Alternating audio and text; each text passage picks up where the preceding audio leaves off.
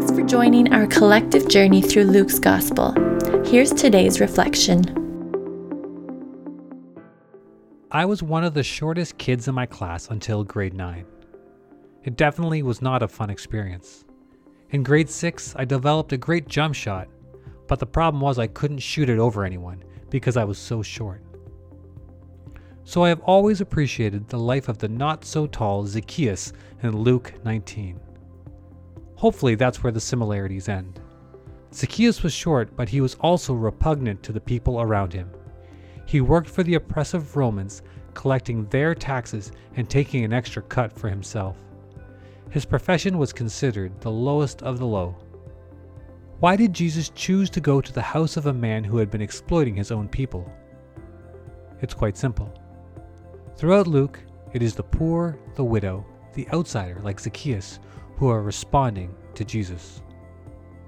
Those on the fringes of society were the ones who unashamedly threw themselves at the feet of Jesus.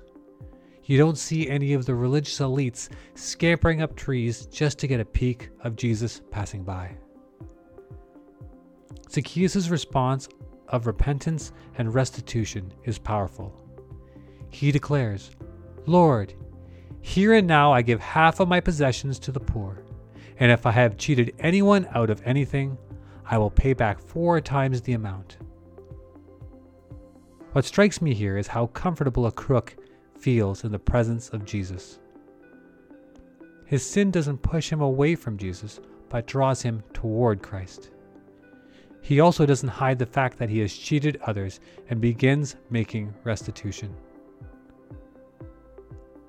This is what the presence of Jesus should do to our sin. It draws us close because we experience his unconditional love, and we confess because we want to experience more of the depths of that relationship with him. You see, repentance truly is good news.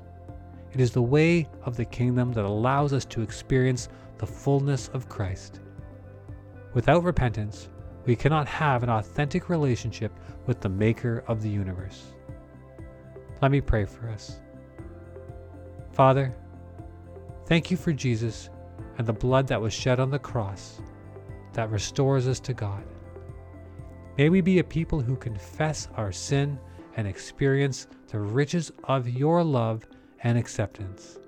May we see repentance as a part of the good news that deepens our relationship with Jesus. Amen.